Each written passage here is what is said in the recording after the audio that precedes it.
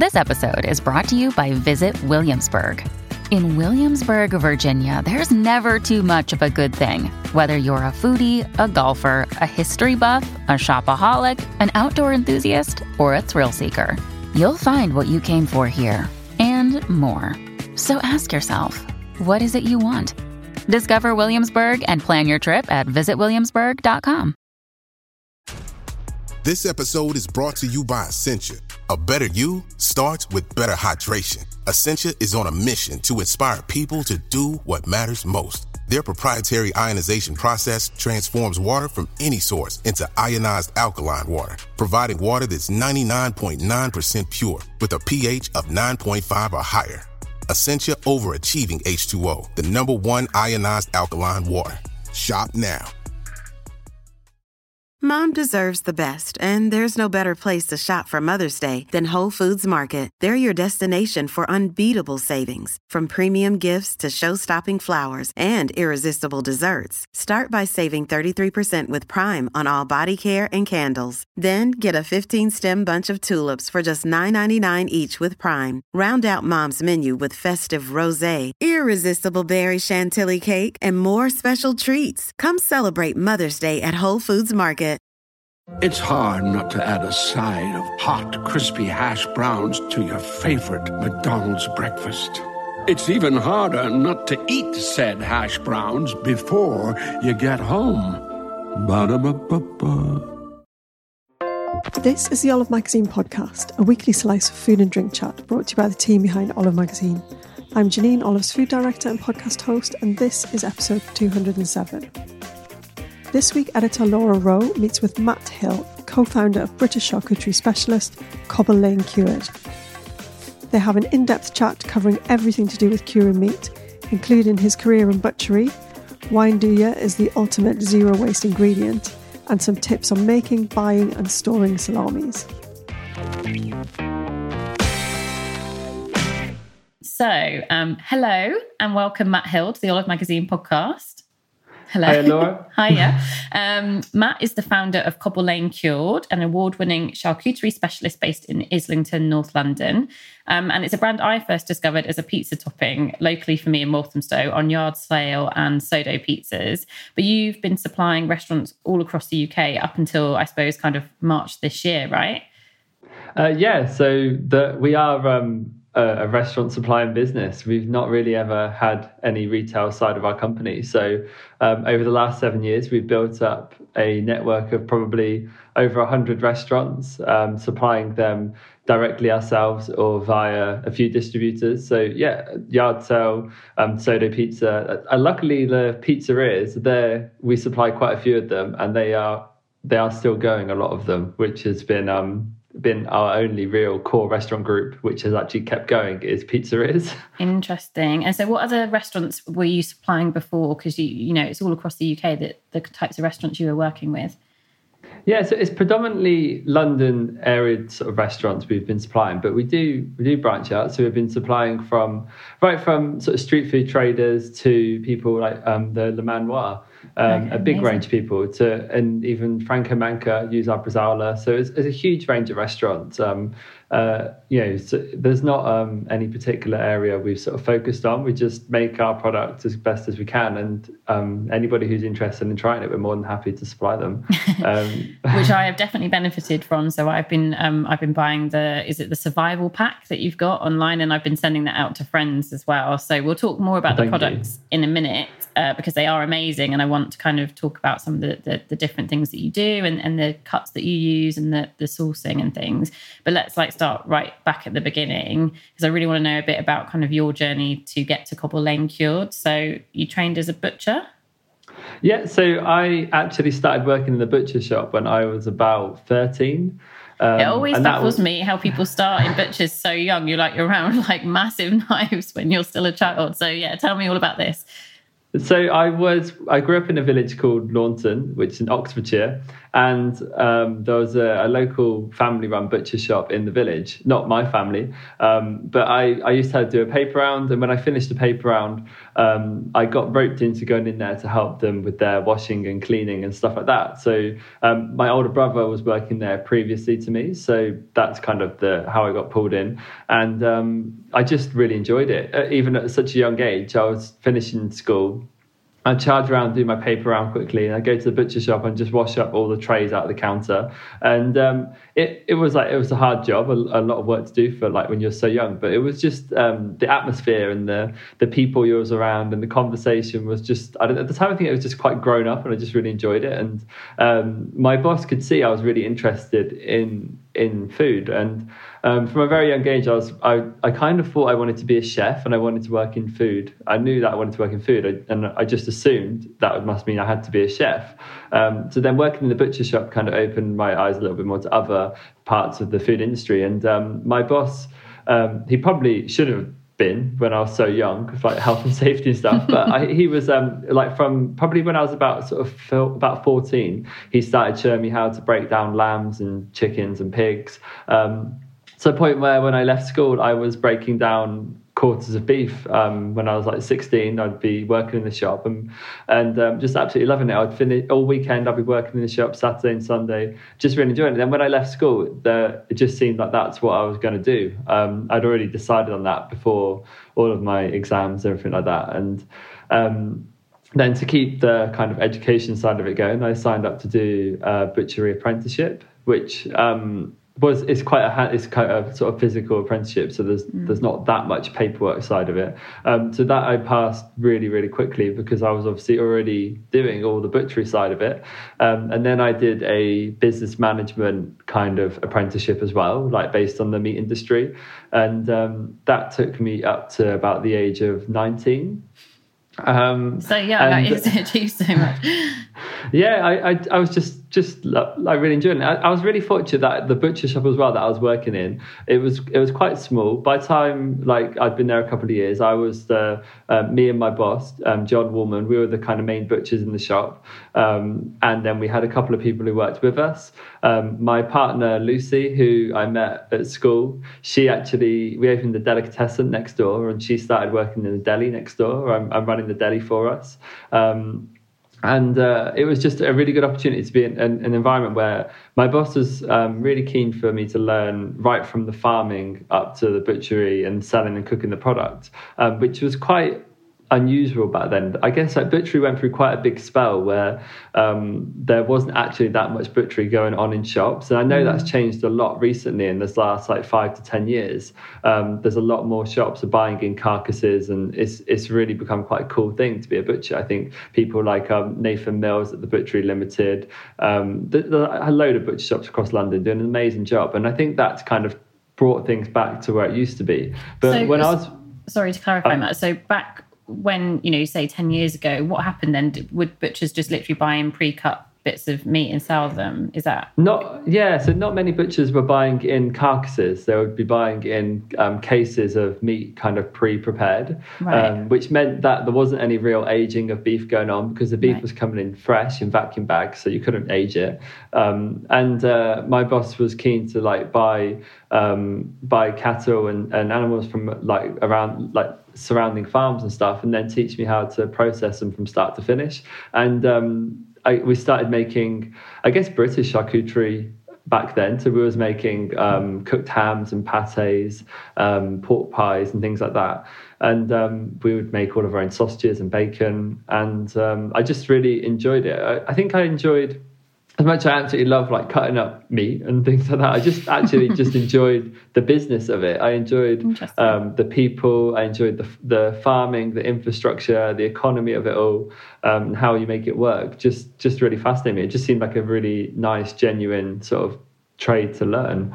And if you do it really well, it can be really rewarding. There's lots of sort of cowboys in trades like this, obviously, but people who do a good job, they can do really well, and they can be really rewarding for themselves and for the farmers that they're buying the meat from, and the consumers as well will get an amazing product. It is like a real pillar of the community when you're lucky enough to have had a good butcher's where you live, because I grew up not far from you actually in Gloucestershire. And when you have a local butcher who does all of those things and can talk you through all the different cuts of meat, and it does make you excited to cook, and you like, it sounds cliche, but you respect the ingredients so much more, don't you? Because you understand where it's come from, and you're using the bits that you might not think to use because they can recommend something for you rather than just going, yeah, I'll have the same sausages that I have every week or that I could get in the supermarket as well. Yeah, definitely. And when you're in a butcher, when you actually work in a butcher shop, you know that that's the case, that people are coming in because you really start to feel people are coming in because they wanted to talk to myself and my boss John. That was probably like 75% of them coming in. It was them to come in and chat to you because they knew that they were going to have we weren't going to intimidate them with making them feel like they can't ask stupid questions, and we was going to help them get good ideas. We're going to give them good value for money, and they're going to go away with confidence that they're going to use that meat to its best. And I think that's where butcher shops, if done right, they can be really, really a key part of their community. For sure. So you had that, obviously, the shop in Oxfordshire where you're from, and where did you and Lucy go from there? So Lucy went to go and work for the council. So she got an apprenticeship doing HR, so quite different to food.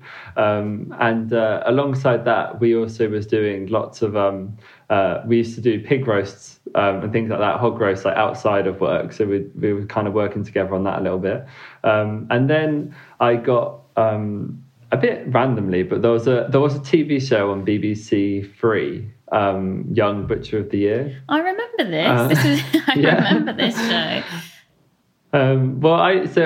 I applied to go on that, and I made it through to the TV show, and it was a brilliant experience. I didn't win it; I came third, but I was by far the youngest person there. Everybody else was pretty much late 20s, mid to late 20s, and I was 18, 19 at the time. So I was by far the youngest person, but it was really good fun. And what actually made me realise though is by talking to more butchers from other parts of the country was it just really opened my eyes to different ways to do butchery, because I'd been taught a really, really good way to do butchery, and I just assumed that's the way you do butchery. There's nothing wrong with what we was doing, but it was just quite interesting to see how people were doing things differently in other shops. Because I'd been working in this shop from school and just kind of stayed in that shop and not really ventured out of that little area. I'd been to farms and been to the slaughterhouse and stuff, but not been to many other shops or worked with anybody else. So after that, I kind of had a bit of a feeling where I should probably find some other places to go and work, just to, if I could stay in Launton for the rest of my life probably and run that butcher shop. But I just wanted to actually learn more about butchery. It kind of inspired me to go away and try and learn more.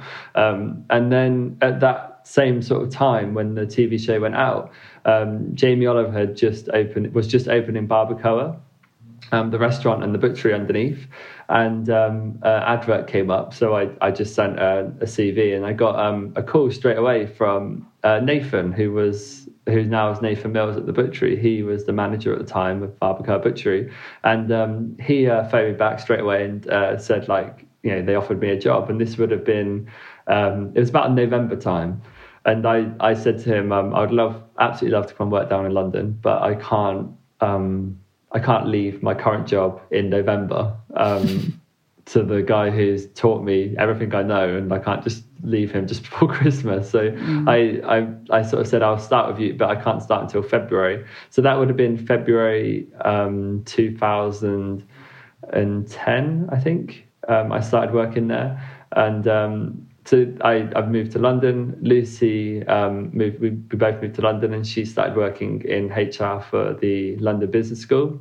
And I was working at Barbacoa. And at Barbacoa, it was just an eye-opening experience because I was working with people from New Zealand, Australia, Poland, and all over Europe. And it was a real eye-opener to see different ways. Everybody was cutting the meat completely differently to each other, but they were getting the same end products at the end of it, but they were just doing it in a completely different way to each other, and it was okay. Like, no one was saying you was right or wrong. That was just the way you was doing it.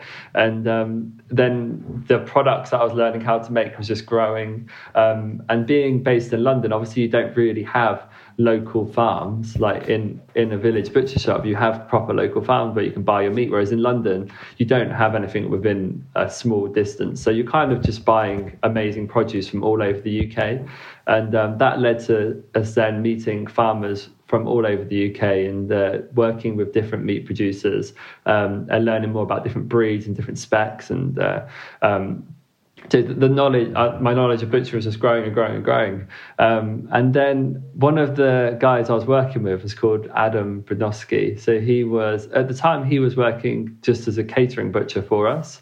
Okay. But he'd come from, again, he'd started working in butchery very young. He grew up on a farm in Poland, and he started working in the butchery when he was about sort of 13, 14 as well.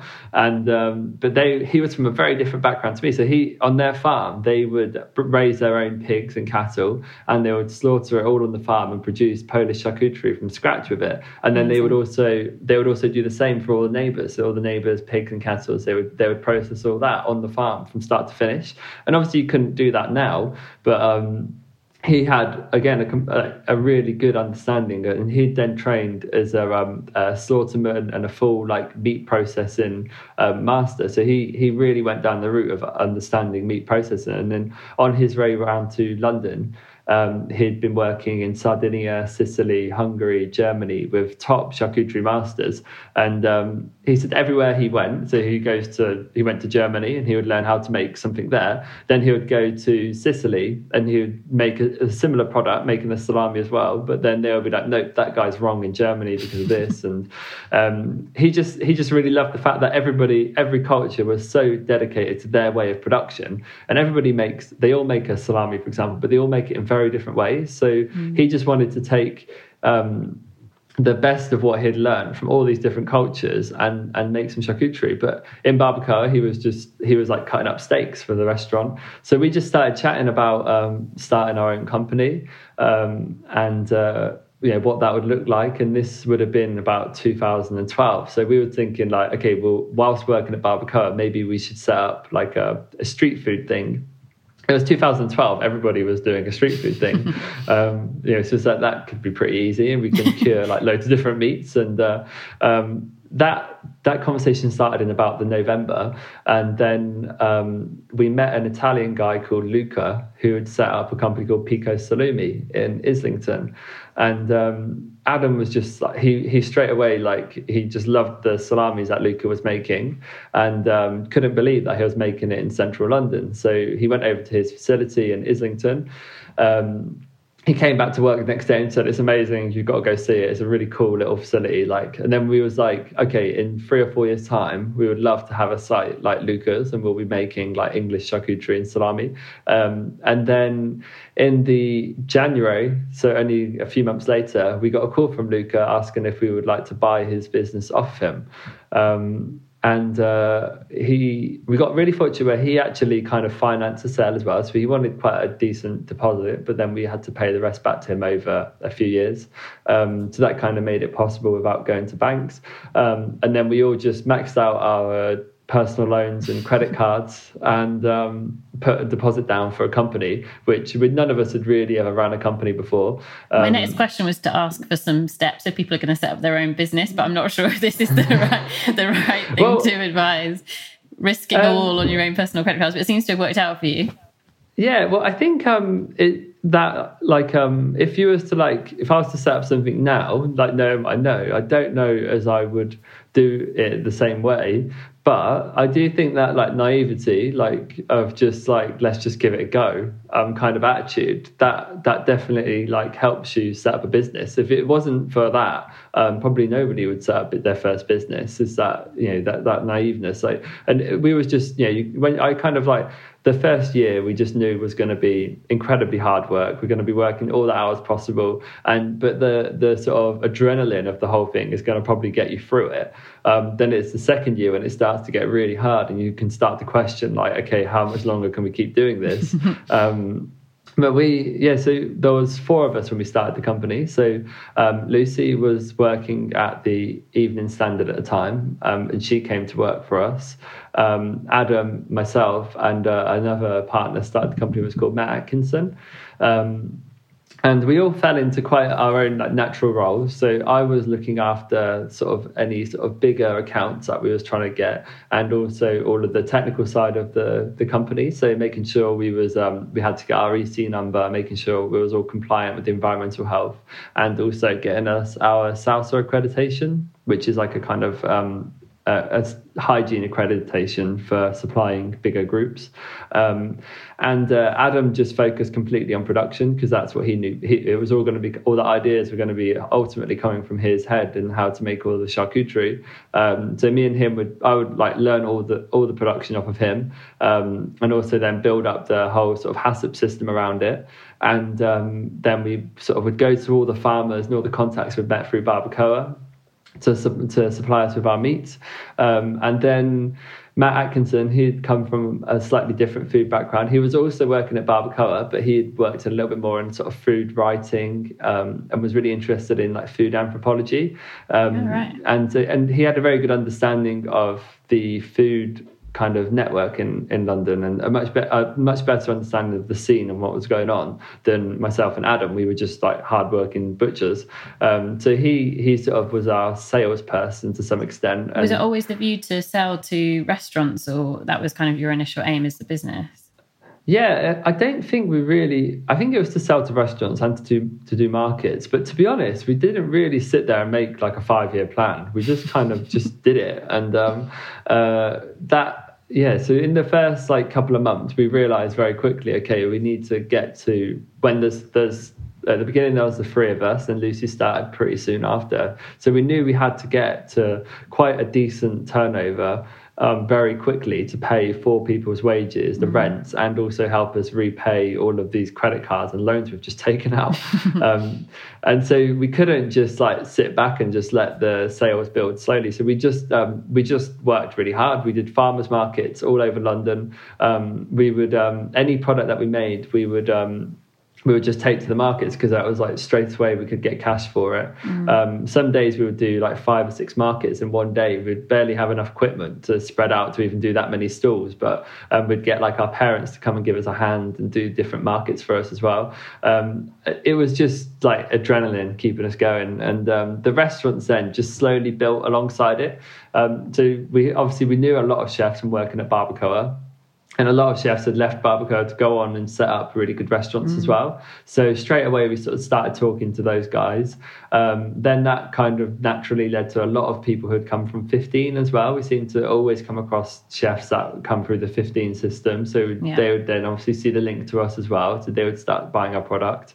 And the restaurant thing then just like naturally grew, because the problem with the charcuterie was you can't make it that quick.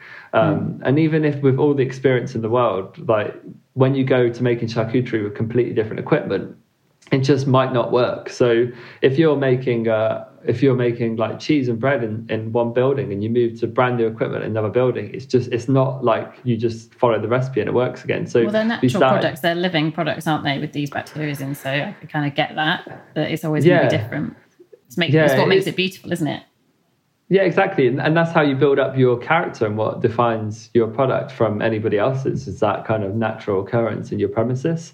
And then when you're developing the product, you've mastered a 50 kilo batch of salami. So then you go, okay, well now we're going to make 100 kilo batch of salami, and it just doesn't work. So then you got to figure out why it didn't work, and then you make a 150 kilo batch, and again you have the same problem. So that scaling up is like, it's constantly means you have to adjust everything and figure out what you need to change. Particularly with charcuterie, because as it's not the recipes, the recipe set, so you've got the same amount of salt and the same amount of everything going into a batch, but it's when you go to different volumes per batch, the amount of humidity getting released from that batch is completely different to if you had less meat. So that means your whole program needs to be adjusted to handle the amount of humidity coming out of the meat.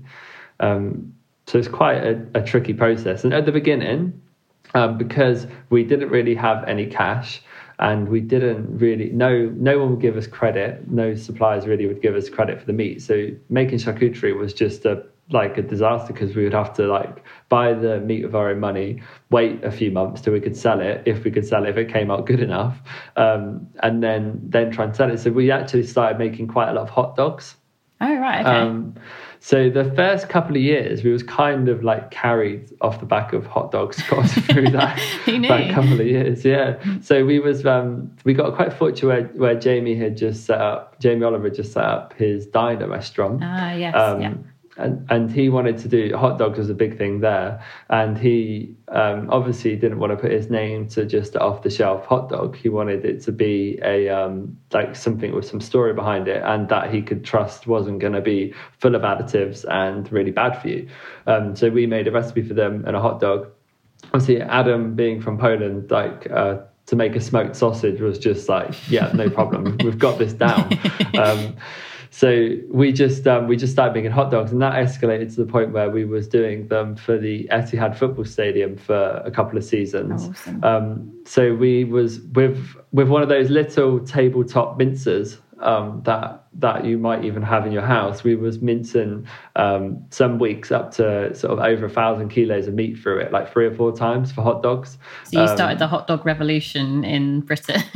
Yeah, I love it. Yeah, so we made quite a lot of hot dogs for Big Apple hot dogs, to quite a few restaurants and street food traders and stuff at the time. People doing music festivals, they were all hand linked and minced through this tiny mincer, and we could only fit about 600 in the oven in one go for smoking. So I mean, the most we made in 1 week was about 27,000 hot dogs. And we had only a tabletop vacuum packer, and they had to be vacuum packed in 12s as well. So it was just crazy amount of work. So you can't look a hot dog in the eye now. You're over hot dogs now. I'm over it now. I'm okay. I've made my peace with hot dogs now. But we was just just working really, really hard. But the good thing about that is it gave us some cash flow, and we was buying some volume of meat from our suppliers, which meant then we could actually slowly develop the charcuterie and the salami without that immediate pressure of having to sell it straight away. So it just meant that we could let the salami sales and the cured meat sales grow naturally without having to force it, which meant then as the demand for it slowly grew, we could keep adapting and adjusting the process so that the quality wasn't ever compromised.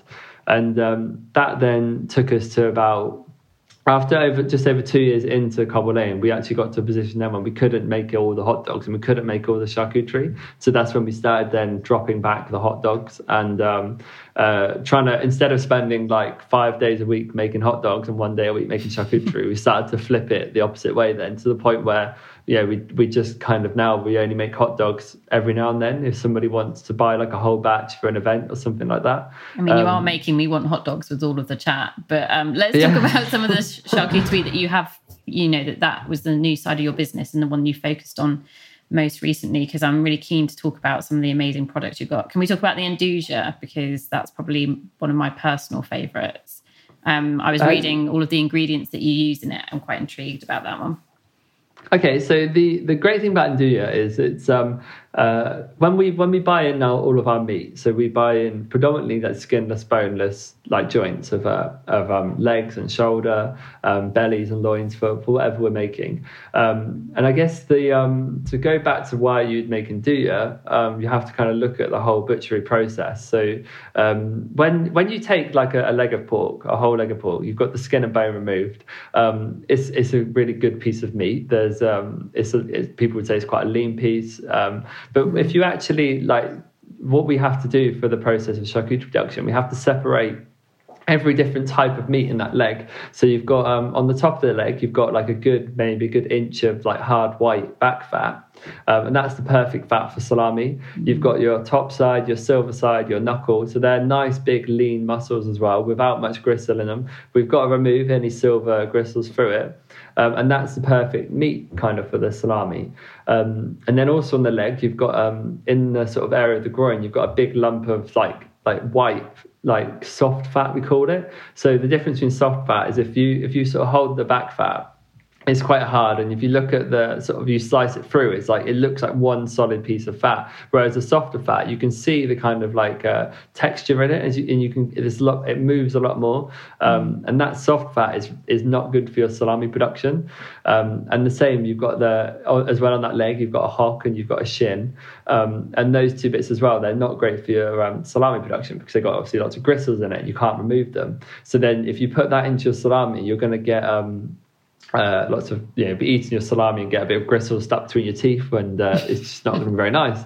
And then that soft fat, if you put that soft fat into your salami, what you find is it won't mince as cleanly as the back fat, and that will then cause you a slight emulsification in the meat. Which then when you fill out your salami, that emulsification will sit around the outside of the meat, but inside the casing, and it forms like ever so slightly like waxy layer. Right. Okay. And it actually stops your salami being able to like breathe through it. So you'll end up with salami with like a dark ring around the outside. And there'll be then that outside ring won't shrink. So you'll end up with cracks for your salami. So when you make a salami, you really need to know you've got really good back fat, like maybe 25-30% back fat. And the rest needs to be good lean meat. You don't really want loads of gristle in there. You don't want any soft fat. So then what we would do is we buy like 800 kilos to 1,000 kilos of pork, and we'll process it all into different categories. So category 1 is that lean meat, category 2 is the back fat, category 3 is the sort of all the hocks and the shins, and category 4 is all the soft fat. So all the category 1 and 2, they're used up straight away for salami. And then what do you do with all of this, the category 3, which is still really good meat, and you've got all the category 4 as well, which you can't use for anything. So the Nduja is a great way to use up those products. It's kind of like balancing the whole process. If you in your Nduja, you can use lots of soft fat. We also use lots of like back fat as well. You can't just use 100% soft fat, and you can use a bit more of the like hocks off the leg as well, because it's minced quite fine, and you won't pick that up. So it's a product which charcuterie producers have to make, because so it's kind of like a low weight, it's like zero waste product, but actually it's a really hero product at the same time. Yeah, exactly. Like we out of all the meat we buy, we don't really have a use for the skin, because if we was making loads and loads of hot dogs and processed like meats like that, then you can use a small amount of skin in that process. But we don't. So we don't really have a use for the skin, and we don't really have a use for the bones. But out of the meat we do buy, we waste absolutely nothing. Literally, like out of like 1,000 kilos of meat, there'll be like only like a bucket of bits and pieces we can't actually use. And as well, the risk if you try and if you was to like not make Nduja, you would then probably end up having to push some of that stuff into your other products. So you would actually just be risking lowering the quality and the consistency of your other products. So if you balance all of your meat buying and your product lines so that you make the right amount of salamis to the right amount of Ndujas and stuff like that, and you balance it correctly, you should be able to just buy in the meat you want and use everything perfectly and produce a consistent product. So by this way of our butchery, we produce a really good consistent Nduja and really good salamis, and they work really well together. If we make 800 kilo salami, we have to make a 200 kilo batch of Nduja. And then the Nduja has been so popular in lockdown as well. It was the first thing I bought. It was honestly the first food delivery I bought was your Nduja, because I was like, I need to get my fix. Yeah, so we've I think because it's quite a tricky product to buy in the UK, and when you buy it from a supermarket, it's very often it's in like a kind of pasteurized format in like a jar. So to get like just a fresh piece is quite tricky to do. And I think with all of the social media content that's been getting produced this last couple of months, we've had lots of people using the Nduja for pizzas. We get tagged in pizza and pasta dishes on our Instagram page every single day. And it's really good to see. I love it. And the more people use it, it seems to be the more the demand grows, because more people are talking about it. And it is a great product because, again, we work very closely with our suppliers. So we buy a lot of our meat from Taste Tradition in Yorkshire. Okay. And we buy a lot of meat from Swaledale Meats as well. And we also use a producer called Dawkins, who are a producer of, they handle lots of sow meat, so like retired breeding pigs. Okay. So with our suppliers, basically, if Taste Tradition, he produces lots of Gloucester Old Spot pigs, they're amazing. But if he's got like a load of pigs which have just gained way too much fat, he'll struggle to sell them for his normal customers without trimming some of that fat off. So again, if we can take all of that fat off his hands, we can kind of like, we'll help everybody with the carcass balance, really. That's kind of so with Swaledale Foods, they have amazing meat. I don't know if you've ever used them before, but they've just released like a food box as well.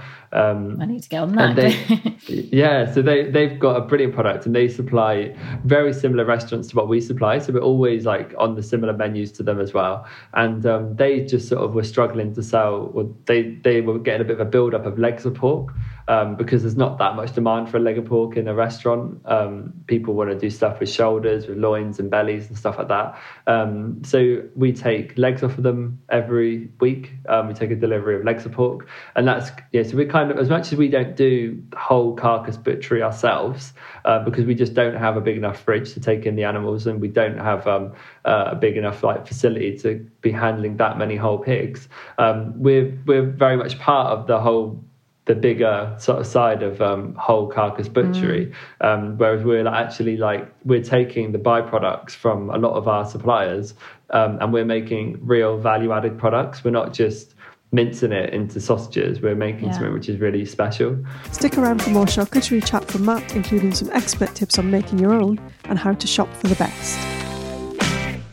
Can we talk about some of the other things that you use as well? Because you obviously do lots of pork-based products. And you do jerky, you do the Polish style. Am I saying it right? Cabanos? They were a big hit.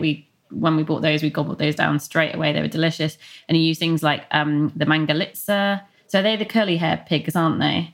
They are, yeah. And British Wagyu. So talk to me about all the other animals that you're using in the products that you make with those as well. Yeah, so we have the Wagyu, that's from Yorkshire as well. And so the Wagyu we use for salami. And with what we found is we tried to make it all beef salami. And we didn't want to, quite often a beef salami will contain some pork fat to try and get that kind of texture. And we just wanted to make one which had no pork fat in it. And we tried to make it of 100% beef, and it just kept coming out a bit too hard and dry. So then we started using British Wagyu beef, and the Wagyu beef has got genetically is very different to regular beef. The fat's got a really low melting point, and it's really oily. So when you're cutting up Wagyu beef, whether it's the most marbled stuff from Japan or whether it's grass-fed Wagyu beef from the UK, the fat is just melting all over the table. It's like if you're cutting it up in the prep room, it's like someone's tipped a bottle of olive oil on the table. And that's an oily fat. So basically with the Wagyu salami, we take 50% Wagyu trim and 50% our regular trim, and that then of beef trim, and that produces like a really good textured all beef salami. And it just worked really well. It just had a much better sort of mouth appeal and flavour compared to when it was just 100% just regular beef. And it's a great product to use because the guys producing the Wagyu as well, they can sell like Wagyu steaks and Wagyu chop, like, all the prime cuts they can sell really easy, mainly steak cuts, and they can get really good value for them. But then there's the rest of the animal, which they kind of have to do something with, which they can't really get that much value for. Everybody wants a Wagyu ribeye or Wagyu sirloin. Nobody's really after like Wagyu like Silverside or parts of the forequarter and stuff like that. So for us it just makes sense. Again, it's part of that sort of carcass balance, consuming the whole animal kind of thing, and it makes our salami better. So it's brilliant, and they're really cool guys that we get the Wagyu from. We also then have the Bresaola, which we use just like English grass-fed beef. That's a really popular product. I think with with the Bresaola, it's generally one of the few things which an Italian person will say, yeah, you can make really good Bresaola in this country. Oh, really? Because you can make, so it's when you, like, people who are sort of Italian people who are diehard like Italian charcuterie fans, it's really hard to convince them like that British charcuterie can be just as good. But with the Bresaola, we've got the base standard of beef in this country is just so good. We don't have that much mass-produced beef. It's generally all grass-fed in this country because we get lots of rain, we get lots of sunshine, we have really nutritious grass, so it doesn't make sense for you to buy feed for your cattle if you can just stick it out in a field and it can eat for free. So we just have really, really good sort of standard of beef, and you can see that with our beef is a quite dark red colour, whereas when you go across the continent it can be quite like pale and watery looking. Interesting. So the beef we've got is brilliant, and then for the Bresaola we flavour it with rosemary, thyme, juniper, bay leaves, just to kind of add some more flavour to it. And compared to when you get like Bresaola imported as well, quite often it can be like over dried and a bit too hard. Whereas when we're making it ourselves and we're controlling the whole process, we can get it to customers when it's absolute like optimum. So with like a copper, for example, we can mature it for at like 3 to 4 months, it'll be ready to eat. But at like 5 to 6 months, it will just get better. Whereas a Bresaola, once it's like ready, it doesn't really get much better after that point. Because it's not got that fat or anything like that. If you over dry it, it will just start to lose its flavour. So that's always been a really popular product. And right from the moment we first started Cobble Lane, that was one of our sort of biggest sellers, just because it was as well with the whole cuts. They're much easier to make. Once you start mincing stuff for salamis, there's a whole load of issues. There's a fermentation process. There's all the equipment you need.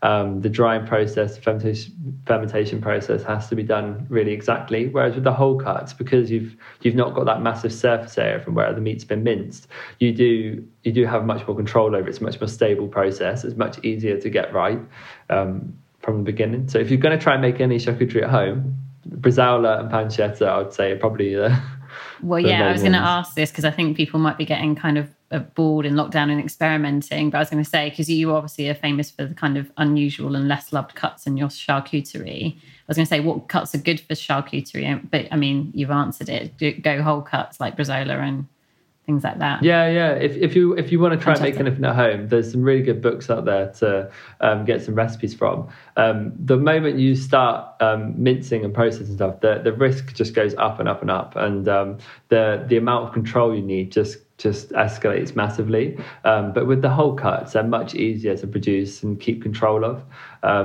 So I'd recommend those if you was to try and make anything, or if you can order some off of us. Well, this is true. And what is a good indicator when you're shopping for charcuterie? Like what makes good charcuterie? What should people be looking for, whether on your website or in a market or something like that? What's a good sign? Well, so there's might be quite a long answer, but basically, like, there's a huge range in ways you can make charcuterie. I can use like salami as a really good example for you. So if you wanted to make a really cheap salami, they've got it down to a T, basically, where you can make a really big salami of a huge diameter. So you'll see these salamis which are a good like 3 or 4 inches across, or even bigger, and they'll be ready from start to finish in about 10 days.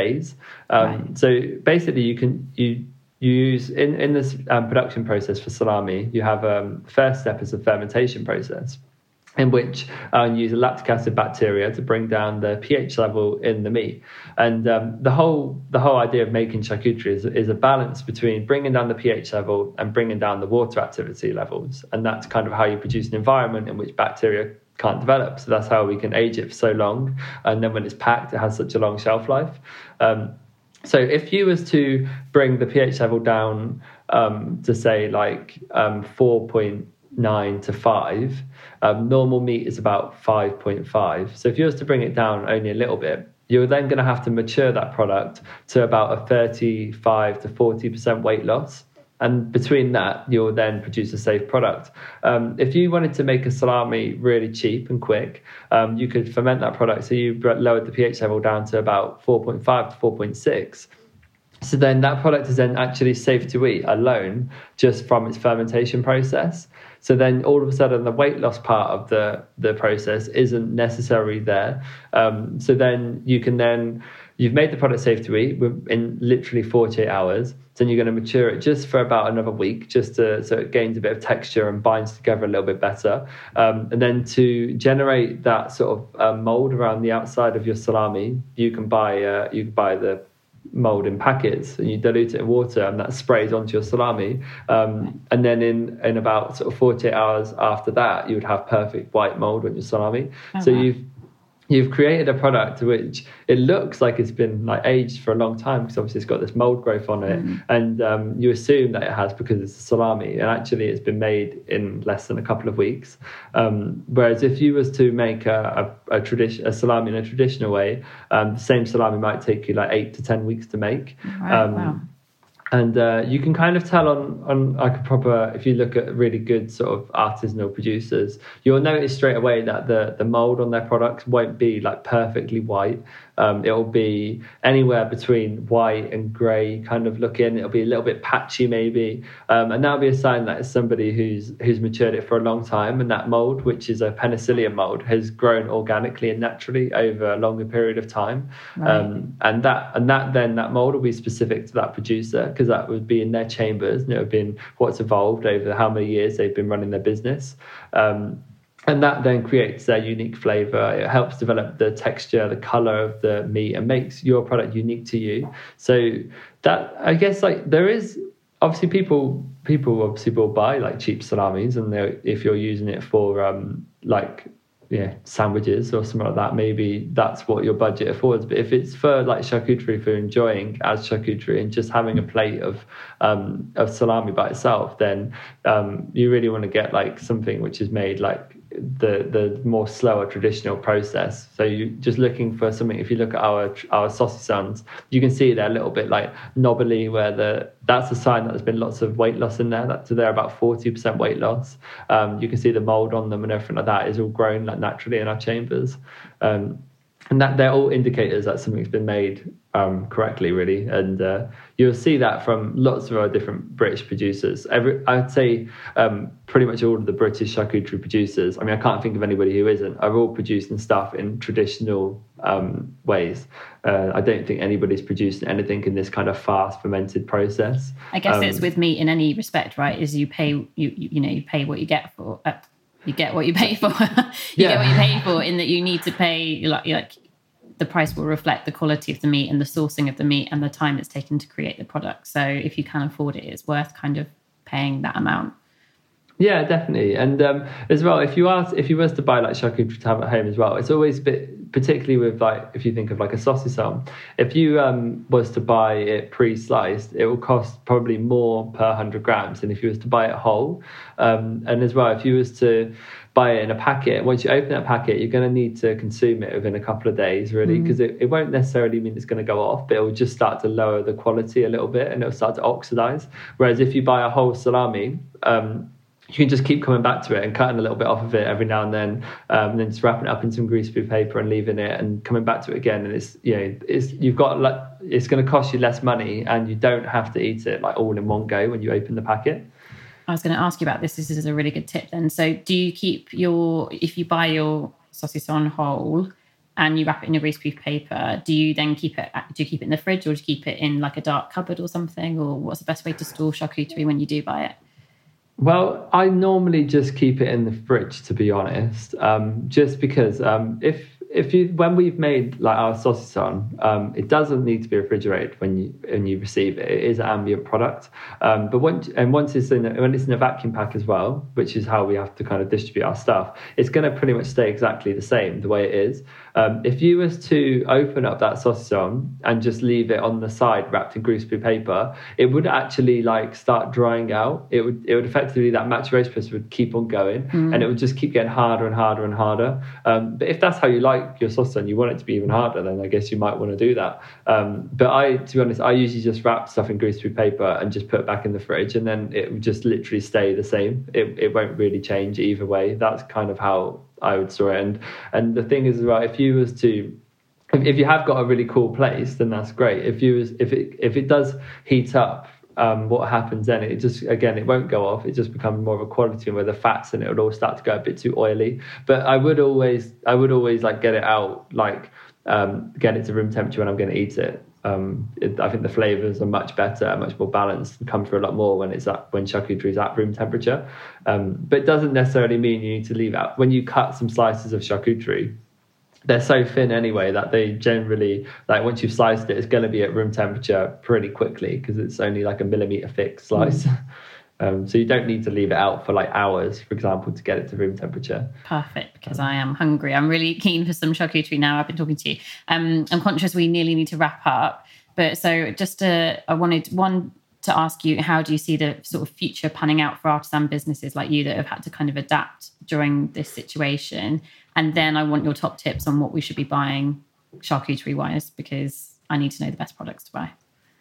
Okay, so I would say right now, like the way all ourselves at Cobble Lane Cured and other producers, how we're adapting. I think most people just supplied restaurants in charcuterie, and the reason that is because to get into retail is quite expensive investment for packaging equipment and stuff like that, which is quite a tough thing to do. But I think we're definitely going to be staying with the retail as it looks at the moment.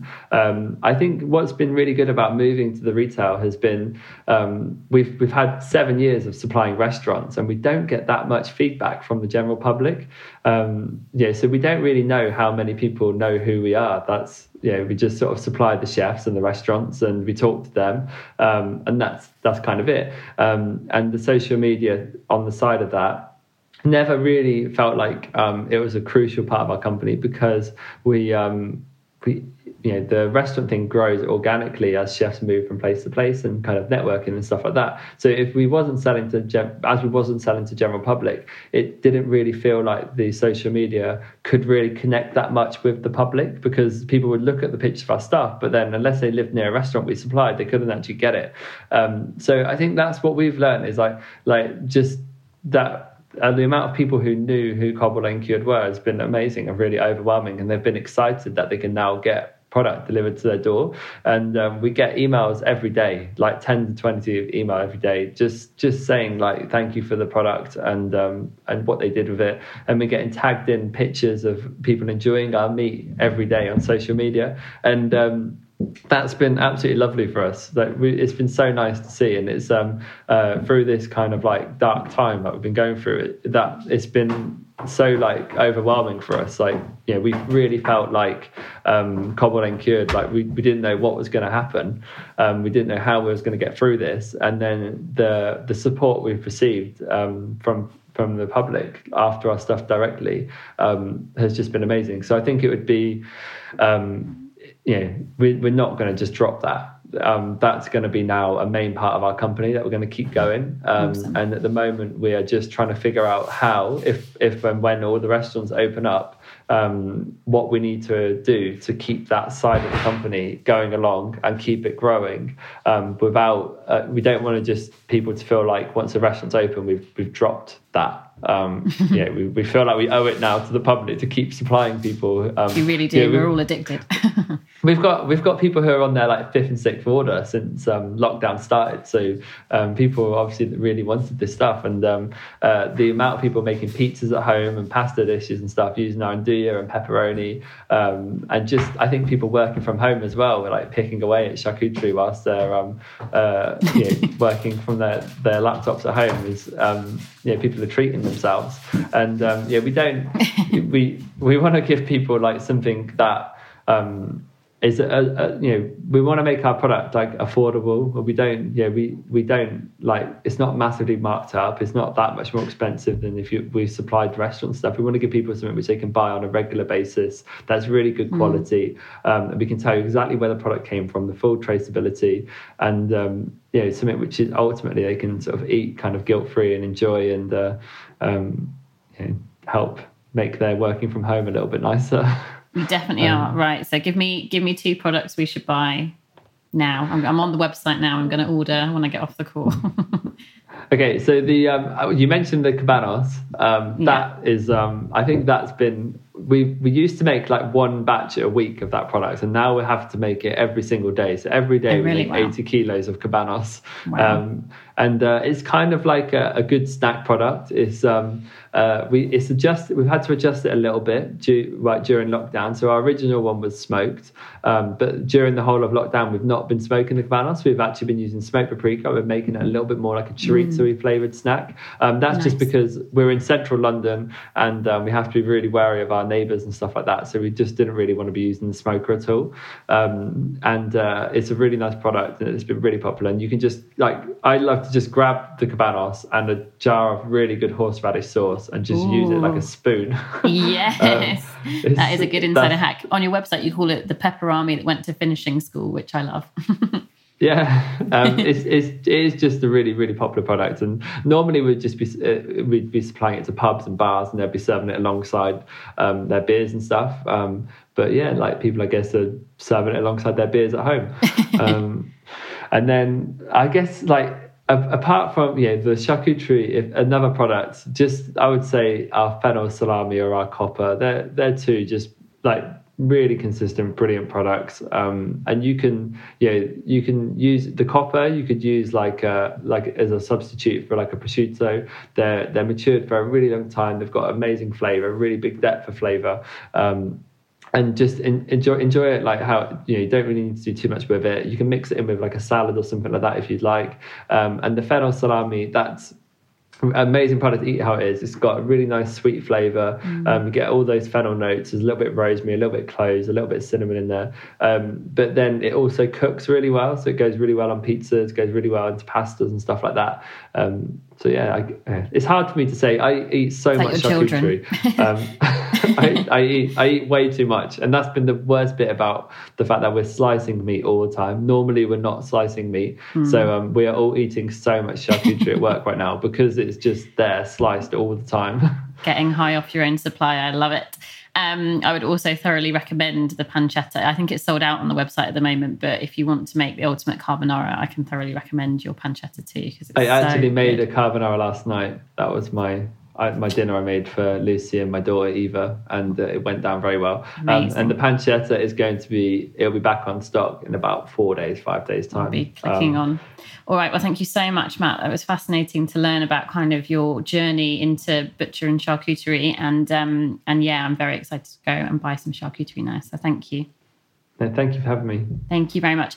If you want to look into more about Cobble Lane Cured, you can go to cobblelanecured.com, and there are lots of recipes to use all of these products on olivemagazine.com. Thank you very much. So that was the Olive Magazine podcast. If you want to explore more of our back catalogue of over 200 episodes, you'll find us on all the main platforms and on our website, olivemagazine.com, where you'll also find tons of useful recipes and great cooking advice. And why not try subscription to Olive Magazine and get the very best recipes to help inspire your cooking this summer? Take advantage of our summer sale subscription offer, where you will get 3 issues for only £5. To redeem this offer, please go to buysubscriptions.com olpod720. That's buysubscriptions.com/OLPOD720. Terms and conditions apply. Stay safe, and we'll see you next week when we'll have a brand new episode to listen to.